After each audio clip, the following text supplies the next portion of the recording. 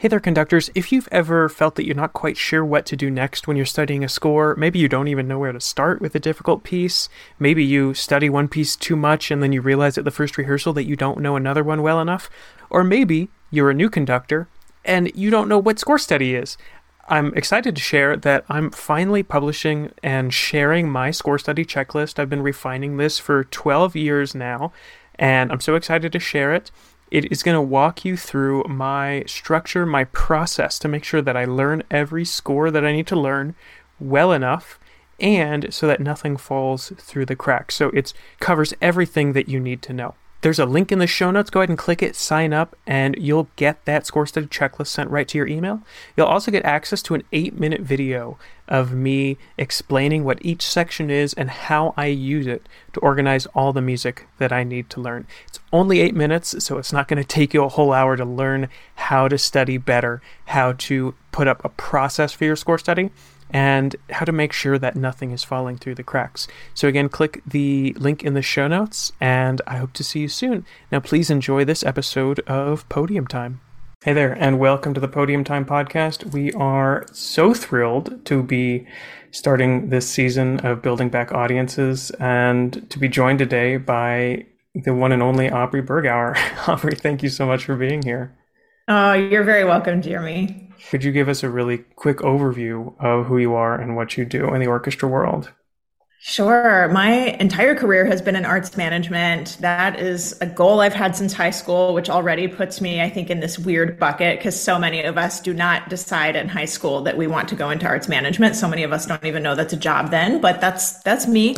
But played an instrument seriously growing up as well and knew I wanted to put that love of music together with the business side. So fast forward, because it's been a number of years now, and the very quick resume is Seattle Symphony and fundraising, the Seattle Opera and marketing, the Bumbershoot Music and Arts Festival, hired in as head of marketing, then promoted to number 2 over all the revenue streams there. And then the California Symphony as executive director. That's how a lot of people know me. And for the last 3 years now, I can't even believe it's been 3 years, but I've been trying to make a bigger impact beyond one organization. So more consulting, speaking gigs, things like that, really trying to work on sharing the strategies that have proven successful, not just at California Symphony, even though that's where a lot of people know my work from, but those other organizations prior to that as well. And so you're doing a lot of writing and consulting now, is that right, and teaching? Yes, all of the above. Check, check, check. You got it. Yeah, and so today we're going to be talking about your work and building back audiences, like what that means. I think a lot of people say that, but we're not really sure what that means or how to go about doing it. Let's talk about audiences first. And you and I have talked about this before, is that audiences is not like getting our old audiences back, because that wasn't working like super, super well in the past. It means bringing new people in and then making sure they come back. So could you talk about what building back audiences means to you, or how you would define that goal?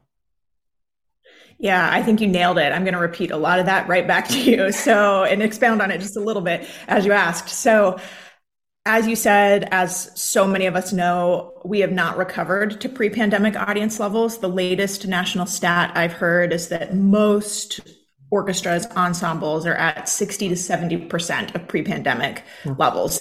But as you also said so accurately, Jeremy, that baseline wasn't great to begin with, though. So let's unpack that a bit. Pre-pandemic, and this comes straight from the League of American Orchestras, 90% of first-time attendees never come back again. And so we say as an industry, we need new audiences. We need younger audiences. We say that today too, for sure.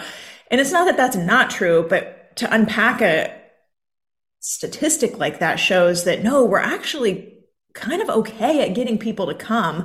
We're just not good at getting them to come back again. And so when 90%, 9 out of 10 people who give us a try say, no, thanks, I'm done, that's a really big churn issue. So you combine that, if that's the baseline, and then now we're, only at 60 to 70% of pre-pandemic levels, this is just, it's not great. I am a firm believer in bucking trends, but those trends will persist unless we change the way we do things. Mm-hmm. And if any department, I think, thinks that their marketing budget is too high for getting people in, if you get somebody to come back, then without having to market to them because they become a loyal patron and they have a good enough time, that's what we hope for with our subscribers. But that's such a high bar to set to only focus on. I don't think we have to only focus on retention, but you kind of just said it. If an organization has limited funds, which, hello, basically all of us, no matter how big or how small we are, that's usually true. Then yeah, focusing or shifting that money to retention, or at least some of it to retention over acquisition all the time, really can help us. And this is true for any brand anywhere, is that retention, loyalty, it prevails in terms of a strategy. And every other industry, and true in our industry too, is that it is cheaper to get somebody to come back than to get somebody to come for the first time. So that then flows into the membership economy, subscription economy that's so prominent everywhere else. I think there's reasons why subscriptions are different and a challenge for us. But anyways, I think you totally got it. Retention over acquisition when we have to make budget choices, for sure. And so what is it that you found is causing only 10% of people to come back? It boils down to two things. One is this retention issue. Sometimes they don't come back because they're not invited to come back, or the invitation is come back and make a donation, come back and buy a subscription, where it's like, whoa, I just went once, So there's that whole issue of just asking too much too soon. But the other big issue I've learned in my work, and this has now been repeated at multiple different organizations in the consulting role, is that people don't feel welcome. They don't feel like they belong. And what do I mean by that? That's everything from they don't know the words we use, and whether that's in the program book, or they don't even always know the names of the instruments in the orchestra. This was mind-blowing for me, as somebody who cannot remember not knowing the names of the instruments in the orchestra, right? So things like that, sometimes just the words we use feel very intimidating. These unspoken expectations, like, okay, I guess maybe we're still having the conversation on when to applaud or not, but it makes a difference when somebody is having such an emotional reaction that it bursts out of them after the first movement and applause, and then they get shushed or the dagger eyes from the people around them, like, yeah, I don't want to come back to an experience like that either. Like, shaming, not going to work to get people to come back, right? So, it's just a lot of things like that where we realize, wow, it's actually very, very intimidating, very unwelcoming. I'm painting with a very broad brush, but again, I've seen these results reproduced now at multiple organizations, and it's always themes like that emerge. Mm-hmm. Yeah, I heard somebody recently say that there's nothing wrong with classical music. The problem is with classical music concerts. And that's one of the things that I love about what you did with Orchestra X, is that it's not just about going to the concert. It's the whole experience of everything before you go to the concert and learning about like what the website's like and how easy it is to use. And that's, we always focus on the concert and only the concert, but just parking is part of the concert. My first composition teacher would always say, like, the concert starts when you walk in the door, not when the concert actually starts. And so I've always thought of, like, what's parking like? There was a concert in Denver I didn't want to go to because I just did not want to deal with parking. It just wasn't worth it to me. That's the only thing in my head that I was worried about. And if you're thinking that as somebody who eats, sleeps, breathes this, then just imagine, of course, this like frustration is shared among other people as well. I mean, of course, none of us want to deal with parking, right? And that reminded me too. Yeah, it was things like, also we heard just incredible apprehension about what to wear, which I guess we're still having that conversation too. But I don't mean it to be like, I'm saying it kind of snarky right now, and so I'm sorry for that. But the idea is not like, oh, wear whatever you want, it's fine. Obviously, it's fine. It's that they didn't want to dress down. It wasn't that either. It was that they were like, I just want to fit in and show up appropriate, whether that's, dressed to the nines because it's my date night out, or like, it's not that fancy. It is more casual. They were like, I just want to know. And like, I just remember feeling like feeding off of their anxiety around it. And so to the point you were just making, that this experience starts way before a note of music is ever played, we're talking days in advance here, that they're feeling stress, they're feeling concern, anxiety, all these emotions associated with the experience we're trying to provide before the experience even ever truly began. Way right? before. Except it has begun. Yeah. So yeah, there's so much about the experience surrounding the product. Yeah. Yeah. And to speak to what people wear to concerts, just because that's such a thing, and you found that it was for like almost everybody, like a point of stress. That's not something that we enforce, but that's a perception and a worry that they have. And so if we want people to not worry about it, we have to get rid of that fear. We have to meet it somewhere. That's right. That's exactly right. And what I learned, to summarize all of that, is like setting expectations in advance is what's so necessary. People want information. And that goes right back to, what are we putting in our websites? What are we putting in the pre-performance email? But honestly, website is where they're looking way before they even buy the ticket. So it really does need to be there. But yeah, it's just like this quote unquote very basic information where it's like, it's not basic to them because they don't know it. So. Well, and it's hard for us to see it because we're insiders and we don't even know what it's like to be an outsider.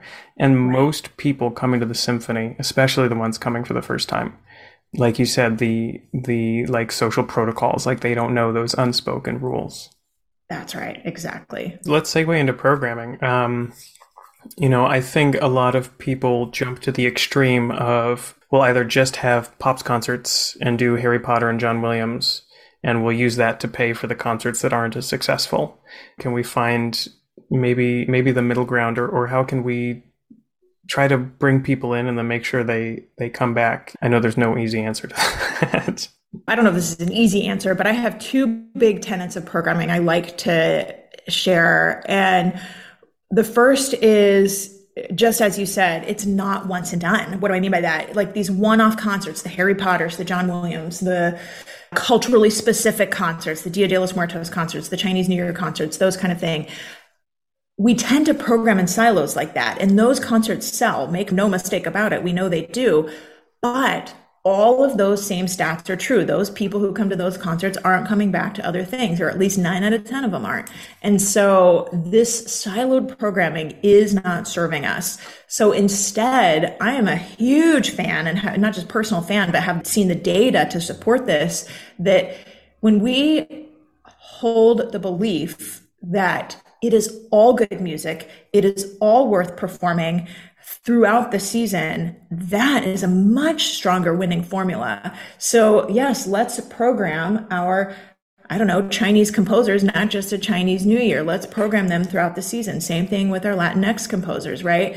Same thing with Harry Potter. John Williams, we tend to work in a little bit more sometimes. What if there, I'm not a huge Harry Potter fan. I know I'm the only one on the planet, but is there like a piece that could go in the overture slot and then the Beethoven concerto goes in the middle? Like, I hope I don't sound too blasphemous by saying this, but like people would come for that. And I've seen that play out in the numbers. So it's all good music. It's not that one is pops or less than or whatever. Like why have that attitude? That just seems so antiquated to me. So anyways, program throughout, it's all good music. We want representation throughout in all different definitions of that word.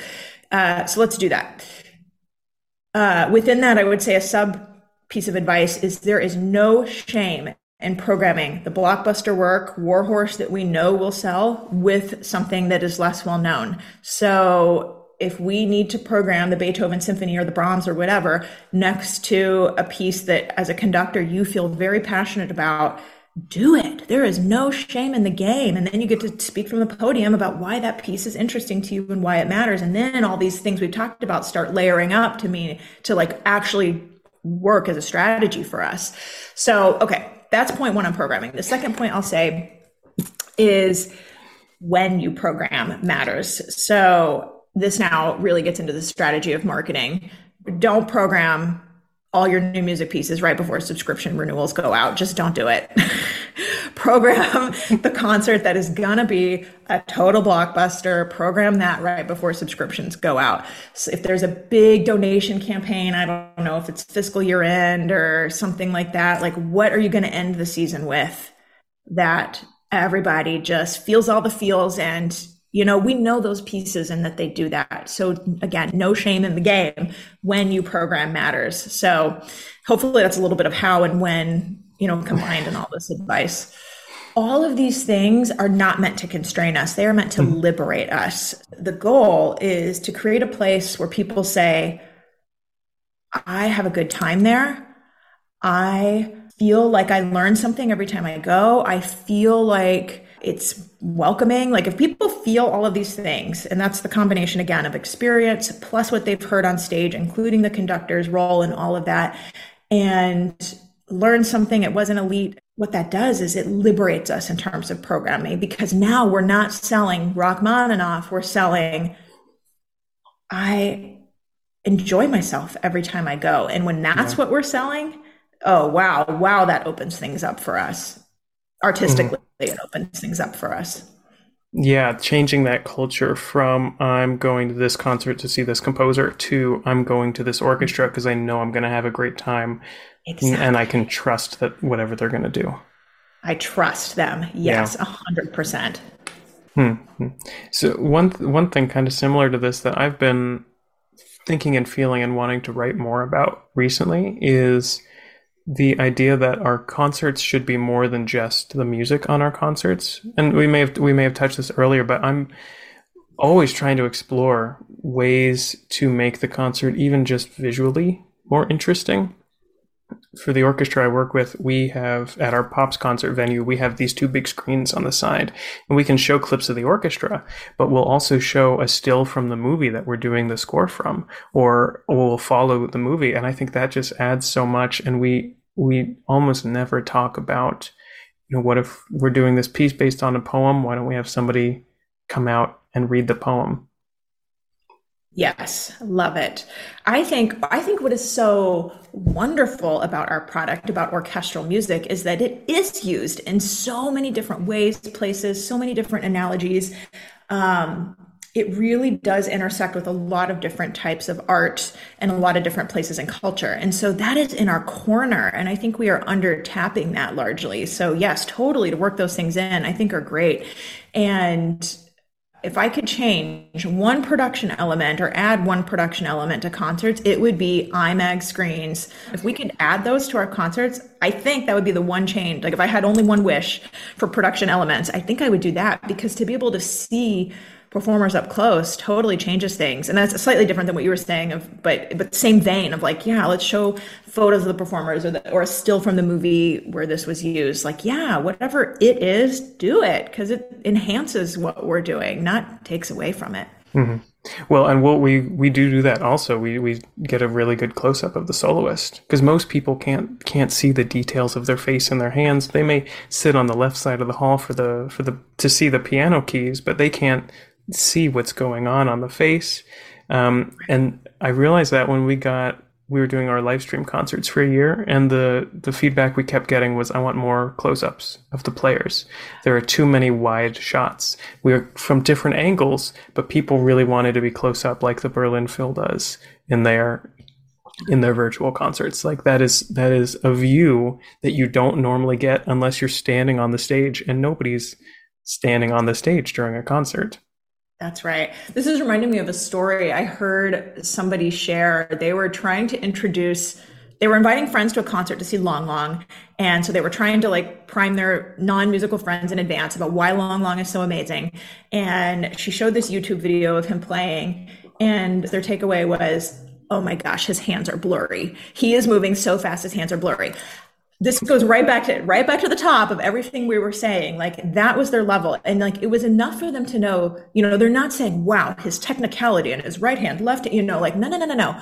But it was enough for them to see that he was masterful. Mm-hmm. They were blurry and like, great, fine. So now they're Long Long fans and they want to go see him in concert. So if that's what we can provide, close-ups that show the bead of sweat on their brow, or whatever it is, like, yeah, let's do that. Mm-hmm. Well, or we're doing a Beethoven concert this week, and the bass parts in a Beethoven symphony they're crazy. And so I'm going to make sure that our cameras get a close-up of one of the crazy bass licks in one of the movements, because I bet those hands are blurry on the camera too. Exactly. And I love nobody this in the kind of audience stuff. is gonna see that unless you bring it to the fore and put it on a big screen. Yeah, and what you're saying right now is so important. Like you as the conductor are uniquely qualified to be informing these kinds of production camera decisions when we are using cameras in our performances. And so, like, I guarantee not everybody on staff, maybe very few, maybe no people on staff are like, oh, we got to get the bass players because that bass part is really outrageous. Like, I wouldn't know that. So, anyways, conductors just feel so empowered to be like, oh, you know what's cool? The double bass part. Like, do that, speak up for sure, which you have. So, I think yeah. Well, yeah, and nobody knows the music as closely as we do. exactly. And, maybe the Exactly. program note writer will know the stories and the other affiliations behind the music or some of the musicians, but nobody in the audience is going to know that unless we bring them from outsiders to insiders, unless we tell them these things that, like, Beethoven wasn't just deaf. He, like, basically wrote a suicide note before the Third Symphony. Like, that's something that they don't know unless we've told them. That's right. That's right. We were talking about hiring an intern, and I really wanted to try and find an intern who wasn't already a musician so that I could send them to go read program notes and, like, okay, find the stories that just really grip you. Like, find the things that we are not seeing that are interesting to you. More and more, I think program notes, oh, here, controversial statement alert, maybe should not be written by a musicologist. I don't know. That's a pretty controversial statement. So maybe I don't fully believe that, but just this idea of how do we make it. Mm-hmm. My wife is a musician. She's a music therapist now, so she's not into the classical music side of it. But she never really liked it until I started telling her, like, the stories of the composers and their lives. Like, until we started talking about Brahms and Schumann and Clara, or until we started talking about, like, Beethoven and Mozart as people.